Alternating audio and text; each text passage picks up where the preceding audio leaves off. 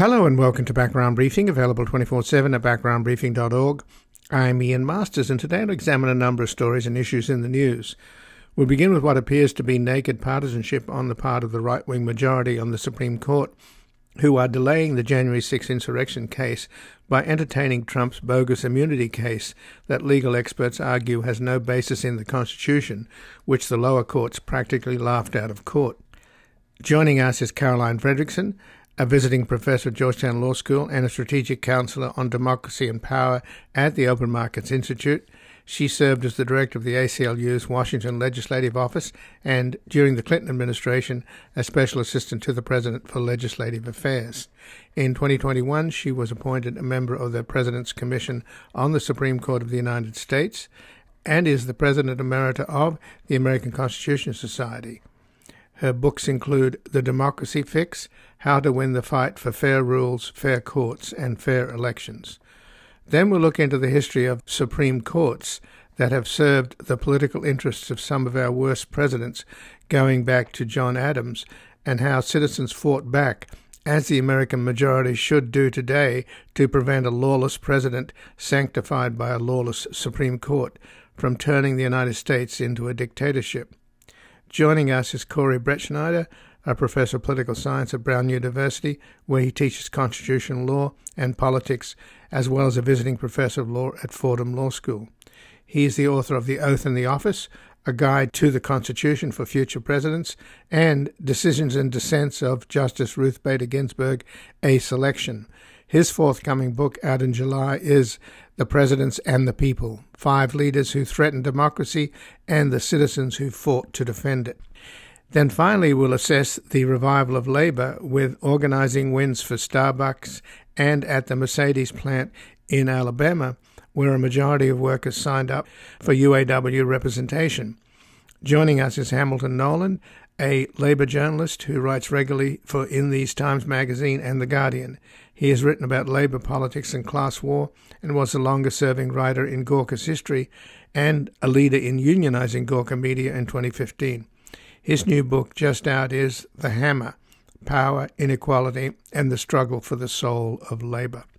And before we begin, I would like to thank our listener donors who keep Background Briefing independent, corporate, and commercial-free without paywalls or constant fundraising by making tax-deductible donations to our non-profit foundation, the Public Truth Media Foundation, at publictruthmedia.org or at backgroundbriefing.org/donate.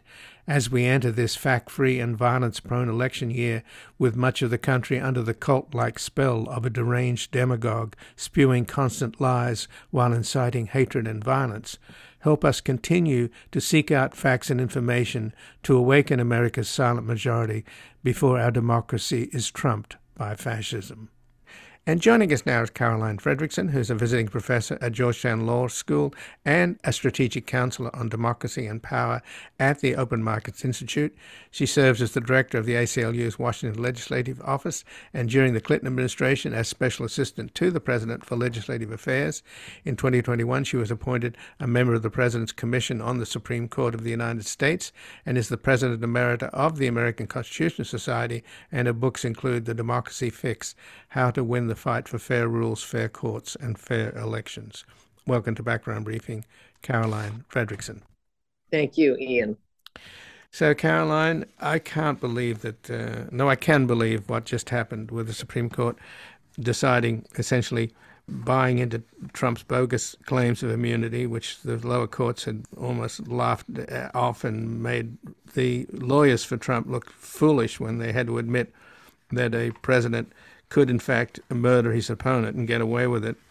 So they take up this case, and then they sit on it for 2 weeks, and then they say, well, we're not going to hear this until April the 22nd, and that would mean then that their decision won't come down till June, and then Judge Chutkan, who's been sitting on her hands since the case has been frozen by the Supreme Court, she has to give Trump's people 82 days to prepare for the trial. So we're talking about September. And given Trump's propensity for delay, it's very, very likely, isn't it, that this case will not be heard until after the election, or certainly won't. The public won't get the benefit before an election of all the information about what Trump did to conduct an insurrection against American democracy. In other words, one of the greatest political crimes, if not the greatest political crime in our history, will be buried. Well, I mean, I agree with you generally, although we could see it a different way. I mean, imagine, and Judge Chutkan is a really good judge, and she runs a very tight courtroom. I think she is going to move that case as fast as is appropriate. But so just imagine this instead, Ian. We have the months of September and October where you don't clearly get to a resolution of the case, but you will have Trump's alleged crimes every day in the newspaper as that trial proceeds, as there's testimony. It is going to be a very public courtroom. People will have access to the witnesses, to the information that's being shared. There'll be pictures. So, I mean, in some ways, I'm not so quick to think that this is such a great deal for Donald Trump in terms of his getting his delay. He, if I were him and his strategist, I would have rather had this unfurling in July and August than September and October. And I mean, the other thing I would just say is that I think, well, I'm with you that I think it's really shameful how the Supreme Court has set this up in terms of holding off and making a decision and then making a decision and then, that they're going to hear the case and then putting it off till the end of April. I'm not surprised they decided to hear it. And I think there's also some benefit to a conclusive ruling from the Supreme Court that the president, when a president tries to prevent his rightfully elected successor from coming into office and tries to subvert democracy, there's no immunity for that. And I think a decisive answer to that at this moment would also be helpful. So, well, I agree with you. The timing is not so great. I think there are other ways of seeing it as well. And in the other case, which is the most provable and where Trump is the most vulnerable, that is the documents case down in Florida. The federal judge there, Arlene Cannon, on Friday, she's going to hold a hearing to reset the clock and possibly delay that trial even further. And it does seem that she was actually chosen because Trump recognized how important that particular district court was, since it's near his residence down there in Florida. Am I being too cynical here? I mean, well, no. I mean, I wouldn't expect anything but the worst from Judge Cannon. He didn't get to pick her in terms of handling this case, though. But you're right that he nominated her to the bench, and she was of questionable background. Certainly, in terms, she was one of the youngest federal judges ever nominated. Her experience was minimal before becoming a judge. So, I mean, there are a lot of questions about her. And she has already shown herself to be far from impartial in handling this case. She would have grasped at any straw, apparently, to give Trump what he wants. So this is, the latest opportunity for her to delay the case. I'm sure she will delay the case even more. But what she's indicated is she'll grab at anything she can to help Donald Trump with this otherwise indefensible case. So the people who chose her, and you've been working against them, and I've been doing as much reporting as I can on the Federalists and on Leonard Leo, and the White House and the Senate has been doing the Lord's work in exposing what's going on. Are they happy with her? Is that the kind of judge they want? And are they happy with the Supreme Court that Leonard Leo has managed to stack in terms of their decisions? Does it matter to them that these judges are so nakedly partisan? It's somewhat hard to say. I think overall they should be pretty pleased because from every indication, well, they pretend not to be. They seem to be pretty nakedly partisan themselves. So I can't imagine that they can't feel proud of what they've delivered for conservative outcomes. But where the disconnect might come is that they don't necessarily think that Donald Trump was the goal. What the goal was complete inflation of executive power to incredible lengths, grotesque lengths to inflate the power of the presidency. That was certainly Bill Barr, and you and I have talked about him many a time. Trump's attorney general. One of his espoused theories is this unmitigated executive power, the unitary executive that they call it. They also have a shared, very misogynistic worldview that entails denying women control of their bodies, that they have seen taken again to incredible lengths by the Supreme Court. So I think in all those, in terms of outcomes, they should, probably feeling pretty good. But Donald Trump may not be, now that they see his march towards, potential, authoritarian leadership, they may not feel so good about that. I'm not sure they have a problem with authoritarian leadership, but he might not be the one they prefer. But is it time then for the legal pundits who keeps telling us that the Supreme Court worries about its credibility and that the Chief Justice John Roberts sort of goes through hand-wringing moments wanting to make sure that it looks to the public as though they are, in fact, even-handed jurists as opposed to political hacks? Is it time for the scales to come up our eyes? They should have come down long ago.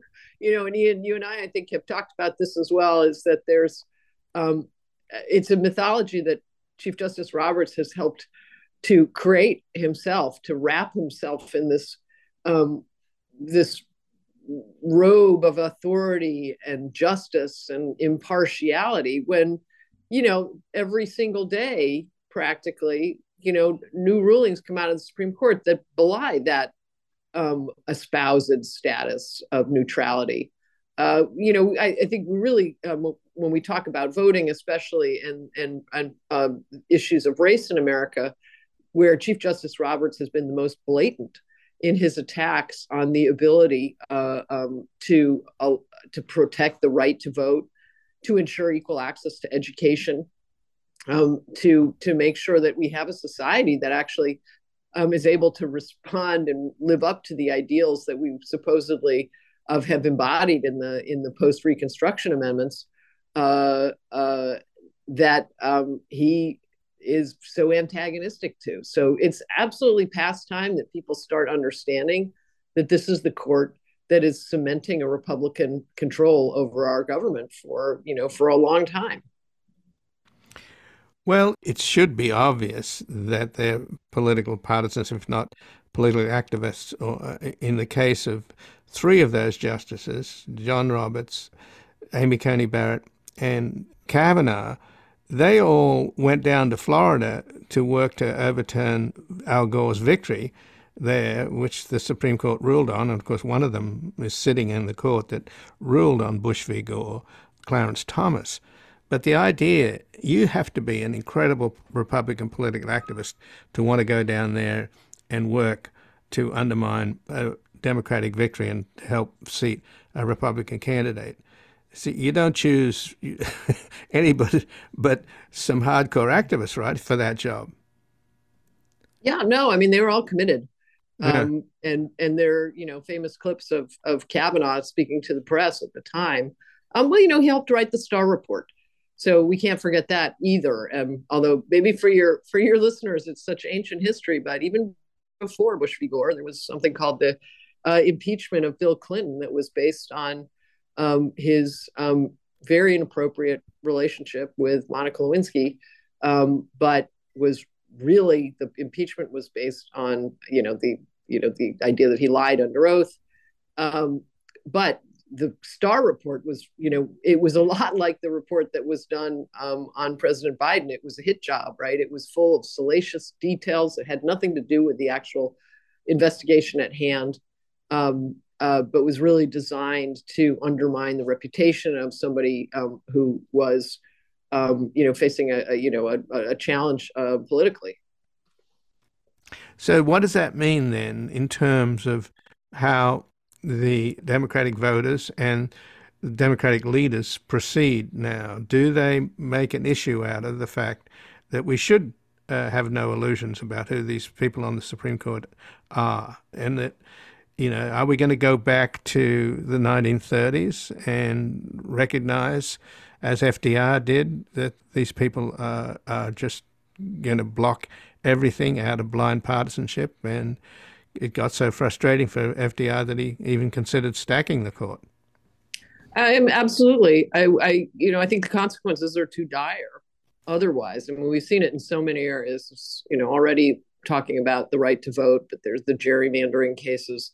There are cases now in the court that could really destroy the ability of the government to protect us from pollution under the Clean Water Act and the Clean Air Act. There are so many areas, beyond what we already know so well in terms of abortion. Clarence Thomas and Alito, want to undo some other critical rulings. So, for gay marriage, for example, which they keep raising, God, they've given the chance. They will turn the clock back on that ruling as well. So there's a lot to worry about, and I think we just have to be honest about the fact that we have a super flaw in our system, which is life tenure for justices.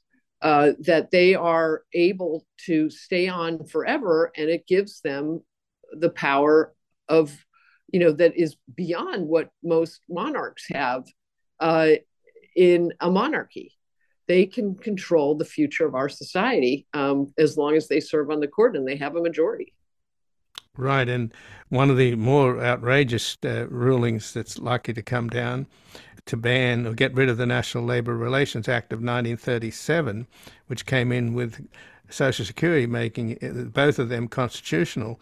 The two richest guys on the planet, Elon Musk and Jeff Bezos, along with the Albrecht family that owns Trader Joe's, are working to basically get rid of unions, because if you get rid of the National Labour Relations Board, you essentially get rid of unions. That ought to tell us something, right? The two richest guys on the planet want to kill unions.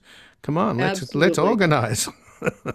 No, that is you're absolutely right to bring up that case, because what they're challenging is the constitutionality of the National Labor Relations Board, that is in the whole National Labor Relations Act, but by going after the structure of the board.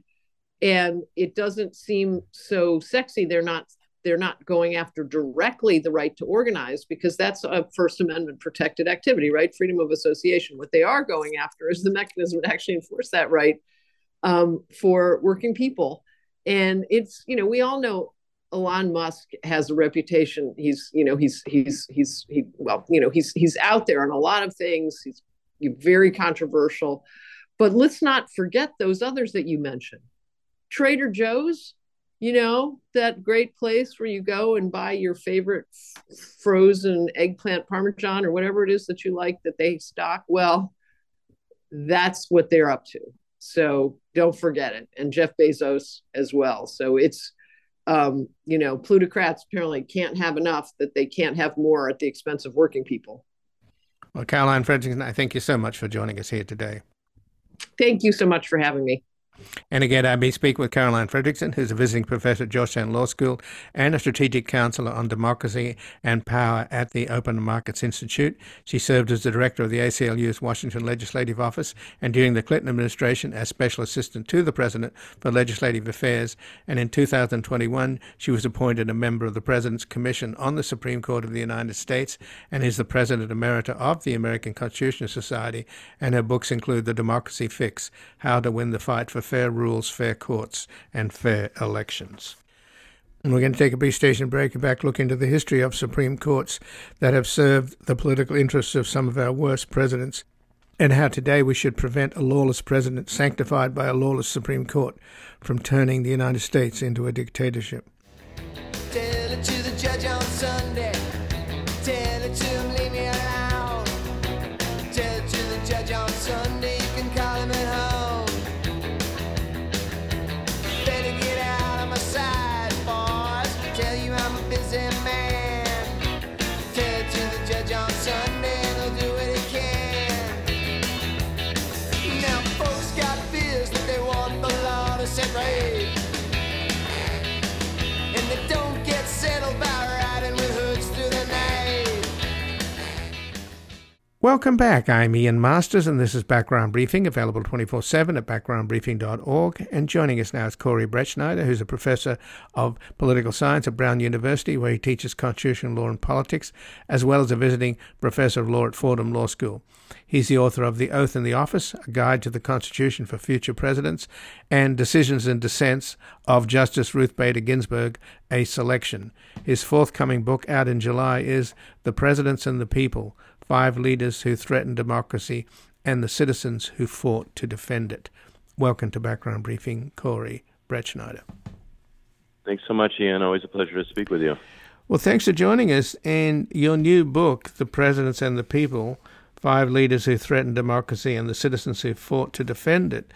I mean, we're just on President's Day, a group of historians and political scientists across the political spectrum placed Donald Trump 45th, the lowest in terms of U.S. presidents in history. And there's some of them in your new book, particularly Buchanan is down there at the bottom.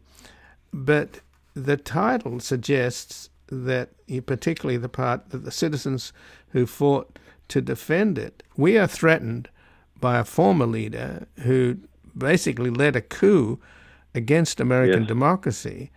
And now the Supreme Court are giving him a free pass as if it doesn't matter. And this is one of the biggest crimes in American history, certainly the biggest political crime in American history. And this current Supreme Court is going to let him run out the clock, so the public will never hear this case, or likely never to hear the case before the elections. So in order to make a decision about who this man is and what he did, which is so incredibly criminal. So I'm just at a point of despair. I mean, the scale should be off our eyes about who these right-wing justices are. They're just a bunch of right-wing political activists in robes. Well, I mean, I'm a little more optimistic, not about the Colorado case. I think they're going to find, probably unanimously or 8-1, that Trump has a right to be on the ballot and that Colorado was wrong to try to disqualify him. In my opinion, that is a travesty. He clearly committed insurrection, and I think he should be denied access to run, not just on Colorado's ballot, but nationally. On the immunity case, I'm not exactly sure what's happening. I am in some ways disappointed that they took it. The lower court opinion should have just been allowed to stand. But it is possible there are some optimistic tea leaves that suggest that given what they're about to do in the Colorado case pretty clearly, that maybe they want to send a message that they really are not the political hacks we worry that they are, and that instead there's a balance, and that they're going to find that there is no immunity for former presidents, no absolute immunity, as Trump is claiming in an argument that really stretches the imagination, to be kind. I just don't see how they could find for him. By dragging it out, that might help him in some ways, certainly, and there might be some justices who have that in mind, that by slowing things down, it might become too late to try him. But in the end, I just can't see it. The arguments, I just want to reiterate how ridiculous they are. Part of it is they would lead to the conclusion that presidents could never be tried. The argument for immunity for sitting presidents, which I can talk about, I also don't think that's in the Constitution. It's a made-up Nixon era and Clinton era myth. But even if we accept that argument that sitting presidents cannot be indicted while in office, the whole idea is that they can be. It's just temporary. They can be after they leave office, and the Constitution talks about the fact that impeachment and indictment are different, and that certainly after impeachment, a president can be indicted. And Trump basically flips the script on what the Constitution actually says, and they say that if a president is not convicted in a Senate impeachment trial, that somehow a president can't be indicted. That's just completely made up. I cannot see them going for that argument. The best argument they have on their side is from a case called Fitzgerald, which is the Nixon era case that talks about Nixon's immunity from civil liability, civil damages in matters of official duty. Within the outer perimeters of official duty is the language of Fitzgerald. So Trump's lawyers, that's their better argument, not a good one. is that these are somehow official duties that he engaged in on January 6th, and so he's immune because of that. But, just to push back, this is a criminal trial, not a civil trial, and it certainly is not in your official duties to try to lead an insurrection. So I just don't see any of these arguments getting 5 votes, and I'm optimistic. As skeptical as I am about the Supreme Court, I am optimistic that they will find that there is no absolute immunity for presidents after they leave office. And just to emphasize the claim, as came up in the appellate court argument, it would lead to the absurd conclusion that a president could criminally prosecute political opponents and be immune for doing so. Well, I think it was a Judge Pan in the appeals court that threw out this absurd legal theory of Trump's. She said to the Trump lawyer, does that mean that he's immune? He can go out and murder his political opponents? And the Trump lawyer was, stumbled around and basically had to say, yeah. Yeah. I mean, it shows you how ridiculous it is. But they're taking it up. That's the point, though, Corey. The Supreme Court's taking this ridiculous case seriously. They sat on it for 2 weeks before deciding then to punt it till April the 22nd. And that will mean that the Supreme Court's ruling won't come out till their term ends in June. And then Judge Chutkan is going to be forced to give them at least 82 days to prepare the case, which then pushes them into September. And with Trump being the master of delay, I'm sure they'll find a way to delay it until after the election, at which point, if he wins, he'll be able to toss the whole thing. Yes, I'm worried that it has a legal result for Trump that might not include finding for him in court, but that can certainly benefit him because his strategy in court is always delay, even if he's going to ultimately lose. And just to emphasize the danger here, if he wins and is elected, if he loses, then the good news is that a delay isn't going to make a difference in the long run. If he wins, it's a disaster because I do think that these justices believe that sitting presidents are immune from criminal indictments. Now, the criminal indictments have already happened. But what about criminal trials if they're ongoing? I think they would say, well, if you're immune from an indictment and you're president, you're certainly immune from a trial because the logic of criminal immunity in the indictment case is that it's too distracting and a president can't be distracted by an indictment. Well, if that's distracting, certainly the trial is distracting. I should say, too, it's important that we push back here, not just on the question of whether or not a president is immune after serving in office, but I don't think there's any strong argument for immunity while in office. And I really want to hear voices making that argument because we have to anticipate the disaster that will happen if he wins, where he could well get out of all of the legal jeopardy that he's facing, at least until he's no longer president. That could be 4 years, 8 years, or never. Right. But there is no law, right, of immunity for presidents while they're in office. Isn't that a Justice Department ruling? It Correct. There are two Department of Justice memos, one written during the Nixon administration as Nixon was facing possible indictment from the special prosecutor and the grand jury that were looking into the crimes of Watergate and related crimes. And then it was reiterated, unfortunately, during the Clinton era when Clinton was facing off against Ken Starr. And really those two moments built up the idea that a president is so important, that the presidency is possessed with dignity is one argument, and the other is this too busy argument, that the president will be distracted such that they can't be indicted while in office. And so it's got a bipartisan credential. But as you say, this is the Department of Justice's policy, not the policy of not the Constitution. And no court has ever said that. But I think this Supreme Court is very sympathetic to it. They tend to be to embrace the theory of the unitary executive, and with it, the immunity argument is part of that claim.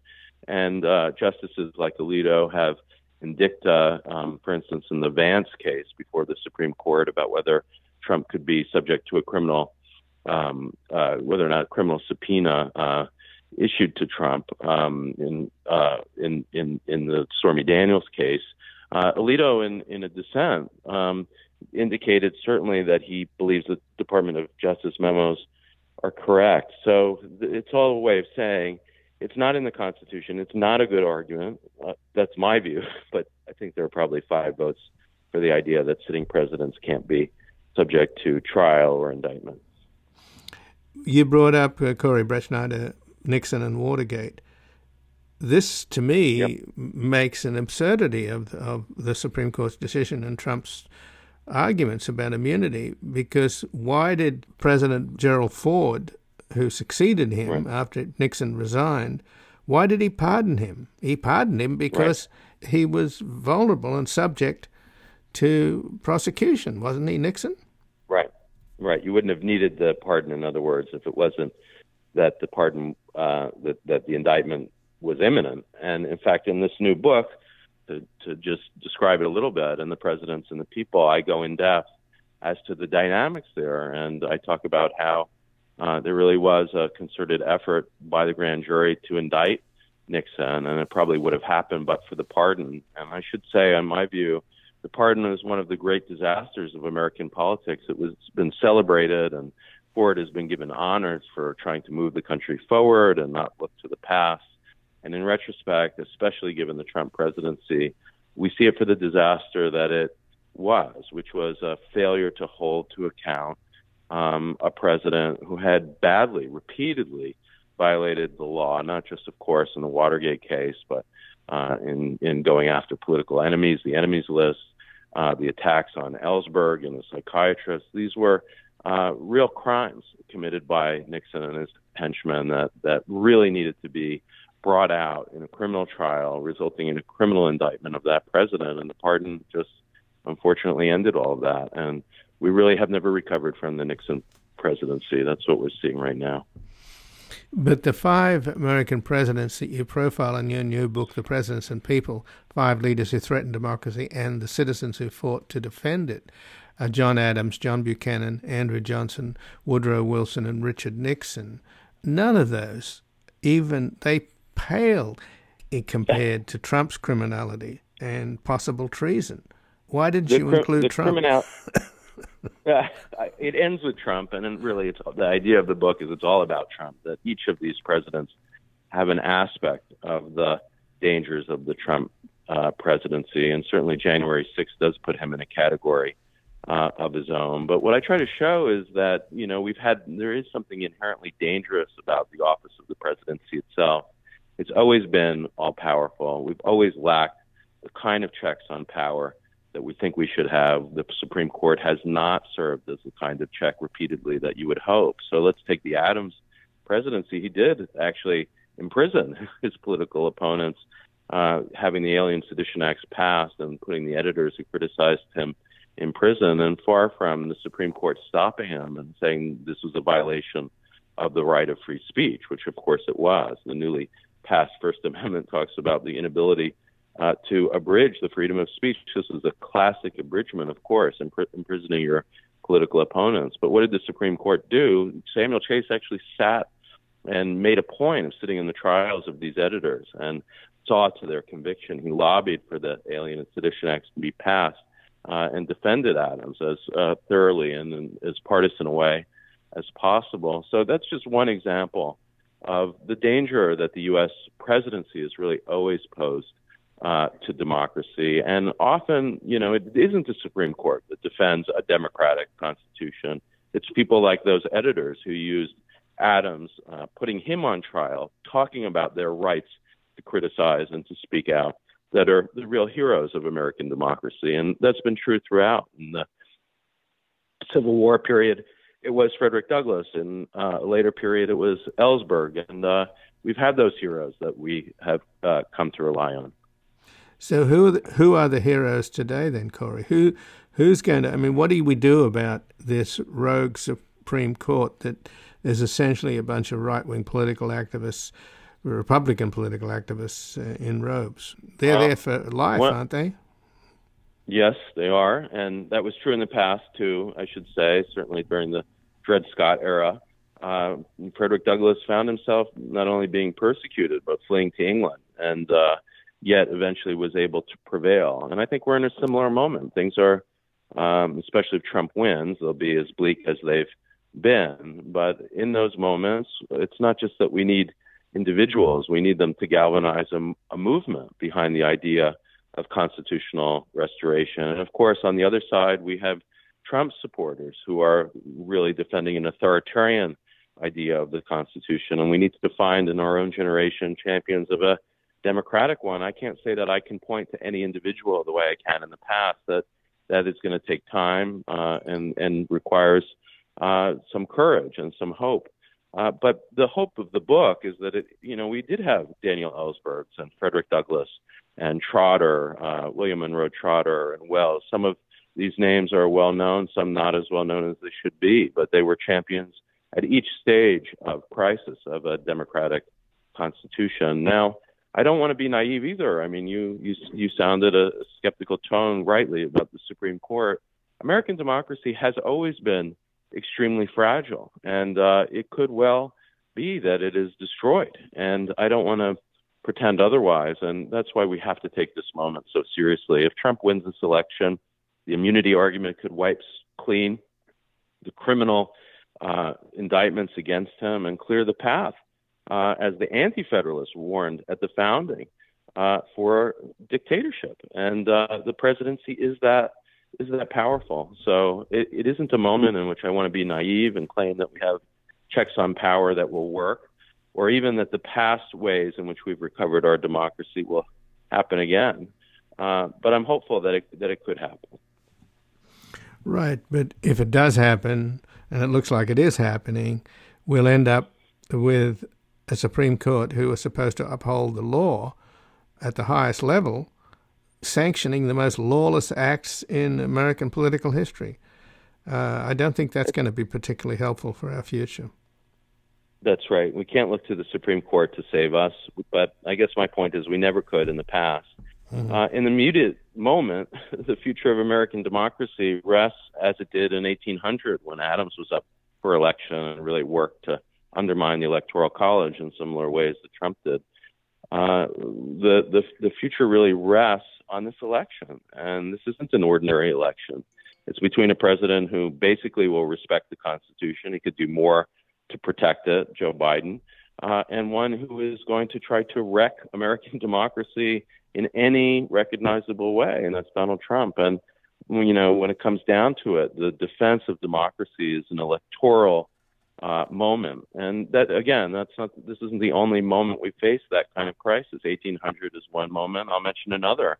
The election of Ulysses Grant in 1868 was really an election about whether Reconstruction would continue or white supremacy would prevail in the most obscene way. And at least temporarily, that Grant election saved Reconstruction, not forever, but for some time. And we face similar moments as 1868 and 1800 in this election. Well, Corey Brettschneider, I thank you very much for joining us here today. My pleasure, Ian. And again, I've been speaking with Corey Brettschneider, who's a professor of political science at Brown University, where he teaches constitutional law and politics, as well as a visiting professor of law at Fordham Law School. He's the author of The Oath and the Office, A Guide to the Constitution for Future Presidents, and Decisions and Dissents of Justice Ruth Bader Ginsburg, A Selection. And his forthcoming book, out in July, is The Presidents and the People, 5 Leaders Who Threatened Democracy and the Citizens Who Fought to Defend It. We're going to take a brief station break. We're back with an assessment of the revival of labor with organizing wins at Starbucks and at the Mercedes plants in Alabama, where a majority of workers signed up for UAW representation.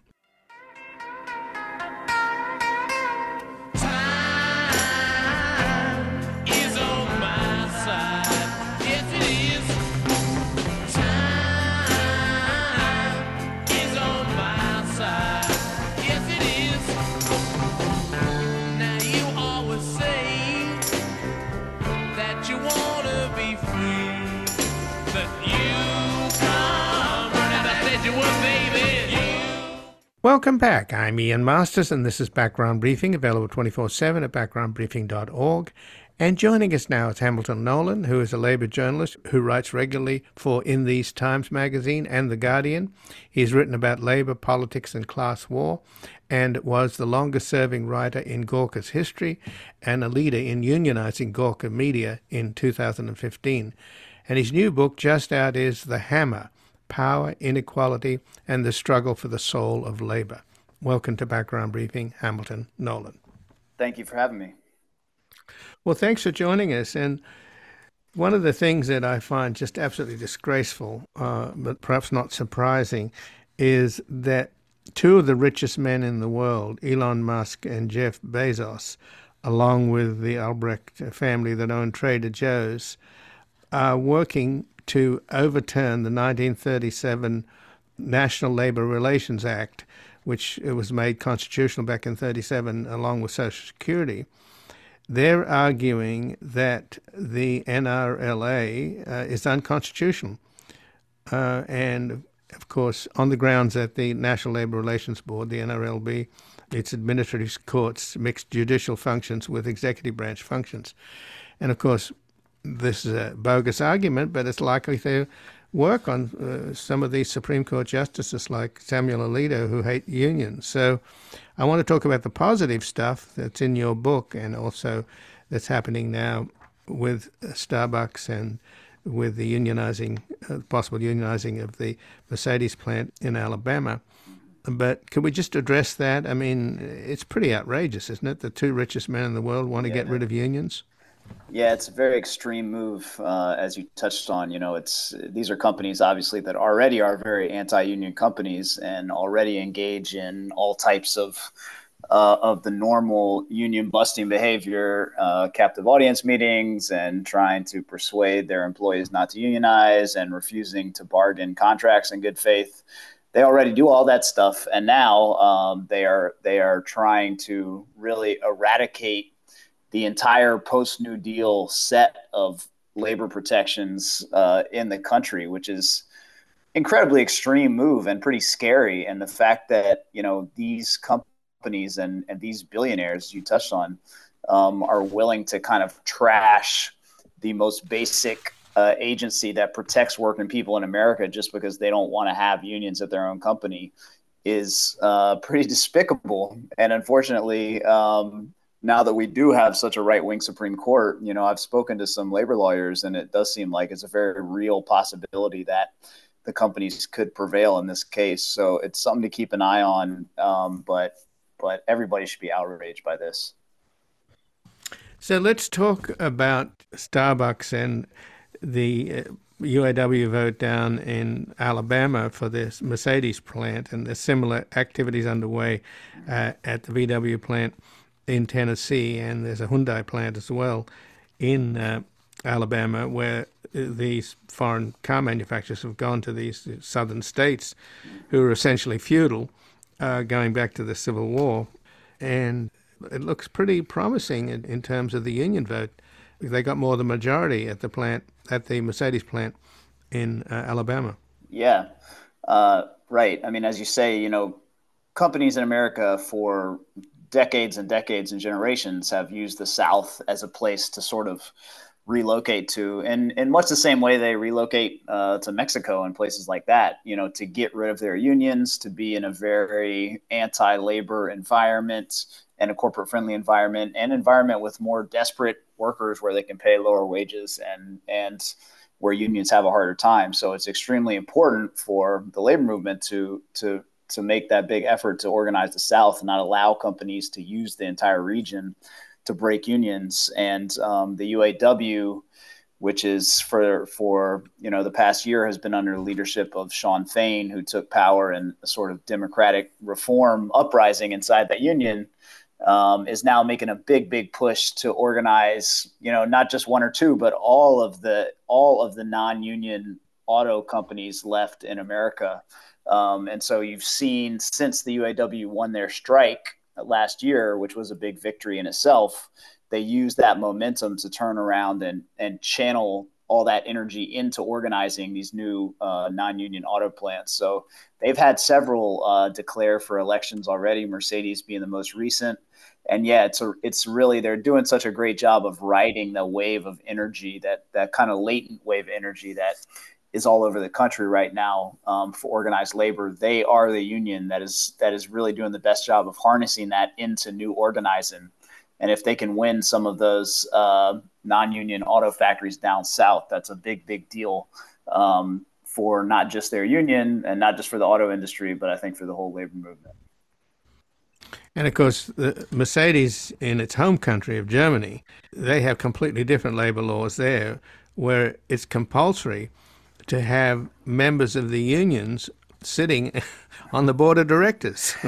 Right. I mean, how different is that from the kind of slash and burn mentality that they teach at Wharton and Harvard business schools for Right. CEOs to take no prisoners and beat the hell out of their workers and treat them like garbage? Yeah, it goes to show. I mean, there's no economic reason why these companies cannot have a unionized workforce, and they, especially the European companies, I mean, work with very unionized workforces, and they do just fine over there. So there's nothing going on except sort of the company taking money out of the pockets of workers and transferring that money to investors. And it kind of goes to show how hollow the anti-union arguments of those companies are. Let's touch on Starbucks and what's happening there, because it looks as if the CEO of Starbucks, who once entertained running for president, may be having a reality check and deciding there's no point in continue the fight against his young employees, Yeah. many of them who don't agree with his stance on Gaza, for example. Yeah, the Starbucks union drive has been one of the most high profile union drives in the country over the past couple of years, and one of the most successful. They started out unionizing individual Starbucks beginning in Buffalo, New York. And in just a couple of years, they've got something close to, I think, 400 different Starbucks stores all across the country, even in red states, everywhere. So it's been a really like a campaign that's spread like wildfire. Very much a member-driven campaign. Great example of grassroots labor organizing. And Starbucks has been extremely anti-union and illegally anti-union, and indeed has had a huge number of unfair labor practice charges filed against them, which they have been found guilty of. Howard Schultz, the founder of Starbucks, was dragged in front of Senate committees to explain why he suddenly became the most notorious union buster in America. And yeah, but Starbucks was always holding out against having to actually sit down and negotiate a contract with the union. And now, just in the past couple of days, it appears that the union and Starbucks have come to an agreement that should open the door to negotiating a national contract that could potentially cover all of the Starbucks union workers under one contract, which is really the best possible thing that the union could get. So it's a huge victory, and it's great that they were able to pull this off while Joe Biden is still president, and when they have a friendly NLRB overseeing this whole thing, because if Republicans get elected, there's no telling what can happen. But it is also interesting to remind people that Howard Schultz, who became the most notorious union buster in America as a result of this Starbucks campaign, was reportedly Hillary Clinton's leading choice for labor secretary if she had been elected president. How depressing. So, Hamilton, in your new book, The Hammer, Power, Inequality, and the Struggle for the Soul of Labor, you just mentioned Sean Fain, the UAW leader, who's changing the nature of leadership in unions and being much more aggressive. Of course, you've still got the Teamsters flirting with Donald Trump, who they've met with, which is pretty shameful. But your new book profiles Sarah Nelson, the fiery and charismatic head of the flight attendants union. And she, I must say, reading your book, I get the impression that this woman really should have a political future, being a leader in this country, because she's so effective, right? I mean, Yeah. She's really just out there pounding the pavements with the picketers and going all around the country inspiring people. Yes, she's a great labor leader. She's very charismatic. She's a great speaker, and she's a person who I think is driven by, she's a true believer in what she's doing. So she really works as hard as it is humanly possible to work to promote unions and promote the labor movement. She's the head of the flight attendants union, and in the same way that Sean Fain and the UAW are organizing all the non-union auto factories, her union, which is pretty small, relatively, only 50,000 people in her union, is working to organize 28,000 new flight attendants at Delta. So could potentially grow her union by more than 50% in one organizing campaign, which is a good example of the kind of ambition that we need to see in our labor leaders today. So, what do you think, though, about my notion that we need more political leaders that come out of unions? Yeah, For it's example, the senator from Ohio, Sherrod Brown, is one of the few.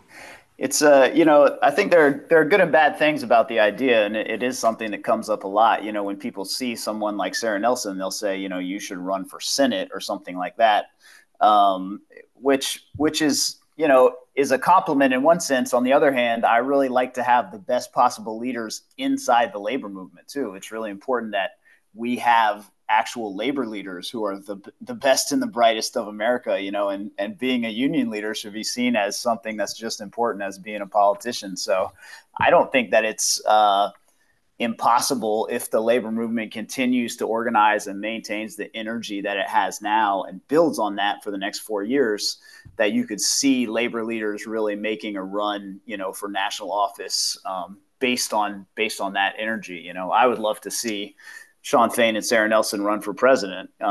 But I think all of that is dependent on actually strengthening the labor movement, first of all. But the other senator from Ohio, of course, is J.D. Vance, who literally, his friend Peter Thiel, essentially bought his Senate seat. Yeah. And he's a really nasty reactionary who's full of sort of hatred and anger and kind of libertarian he's outlook. He's the worst of the worst, definitely. Sort of a guy with zero principles. Was a big anti-Trumper, and now you see him kind of grovel into Trump, hoping to get a VP pick or something. So yeah, it's interesting that a state like Ohio can have someone like Sherrod Brown, who is like one of the more pro-labor Democrats, and then someone like J.D. Vance, who has no principles at all.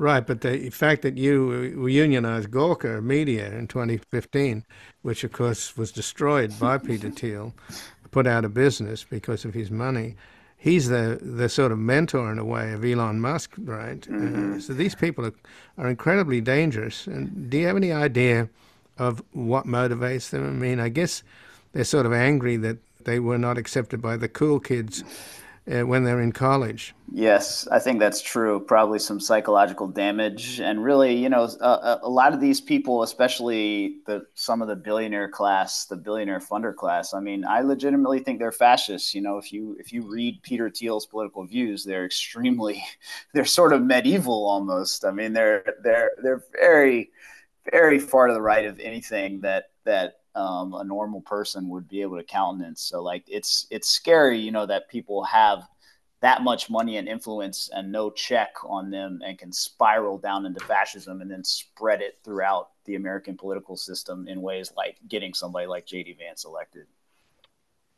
So in the last couple of minutes then, Hamilton, one of the people that endorsed your book, Stephen Greenhouse, the author of Beaten Down and Worked Up, I've spoken to him on a number of occasions. He's just got a piece about AI and how it's going to affect the workplace. And basically there's some good news and some bad news. Bad news is pretty obvious, particularly in politics in this election year. It's likely the Russians are likely to, or Putin is likely to deploy it. He probably is deploying it to help elect his buddy Donald Trump. But on the other hand, there's some possibilities that could actually help workers. What did you find out writing this book? Yeah, and Stephen Greenhouse, great labor reporter. AI is obviously going to be a huge labor issue. The most obvious the most obvious negative impact it's going to have is just destroying a whole lot of jobs, and particularly sort of knowledge industry type jobs that of people who probably thought that they were safe from automation, during the last wave of automation in the manufacturing industry and the blue collar jobs. So that's going to be a huge displacement of a lot of people, and is really going to shake up our economy in potentially some terrible ways, But as you say, there is a good case for AI in the sense that you can automate sort of the worst drudgery. But the challenge for whether AI is good or bad for labor is really going to come down to who gets the gains from AI. AI is going to increase productivity drastically, potentially. And so the question is like, do we privatize all those gains and funnel them up to the billionaire owners of the AI companies? Or do we socialize those gains for the good of society and potentially do things like, for example, go to a 4-day work week, take the increased productivity that we have from this automation and give it back to the workers themselves? You can work less and earn the same amount of money and have more leisure time. That's sort of the good case for AI and labor, but it's not going to play out that way unless there's a big, big political effort to make that happen. Well, there's a very alarming graph that shows that productivity and household income tracked in parallel for decades and decades. And then starting with Reagan in the 80s, they started to diverge with more and more profits going to management. And then on the other side, household income dipping down as labor got less and less of the fruits of productivity. And it's sort of pure Marxism in a way. Right. It's what's happening. That's a pretty famous chart and such a good illustration of what happens when labor loses its power, right? Because it's the productivity of workers kept going up, and all that happened was unions got weak, and so the investor class could channel all of the increases and gains from that productivity into their own pocket instead of having it go into workers' pockets. And yeah, AI is going to be a supercharged version of that. There's no question about it. So again, it all comes back to, can we sort of turn around this ongoing decline of organized labor and re-strengthen the working class in time to be able to channel these gains back to working people? So we have our work cut out for us. Well, Hamilton Nolan, I thank you for joining us here today. Thanks for having me. Appreciate it. And again, I've been speaking with Hamilton Nolan, who's a labor journalist who writes regularly for In These Times magazine and The Guardian. He's written about labor politics and class war, and was the longest-serving writer in Gawker's history and a leader in unionizing Gawker Media in 2015. His new book just out is The Hammer: Power, Inequality, and the Struggle for the Soul of Labor. This has been Background Briefing. I'm Ian Masters, and I'd like to thank producer Graham Fitzgibbon and assistant producer Evan Green. To help us sustain this program into the future and ensure it remains free to all, please take a moment to support us by going to backgroundbriefing.org/donate or publictruthmedia.org, where you will find our non-profit Public Truth Media Foundation, where your tax-deductible donations, large and small, keep us broadcasting. And if you've missed any of today's programs or would like to explore our vast archives, you can find us at backgroundbriefing.org, where we include extended interviews searchable by topic and have made it easy for you to sign up for daily email updates that provide links to resources, articles, and books discussed on the program. Also, you can find links there to subscribe wherever you get your podcast, and we encourage your ratings and reviews on these platforms. Find us on Twitter and Facebook at Ian Masters Media. And please do help us reach more listeners by sharing this program with friends, family, and colleagues. And I'll be back again on Sunday with another Background Briefing. Bye for now. The guy that lived next door in 305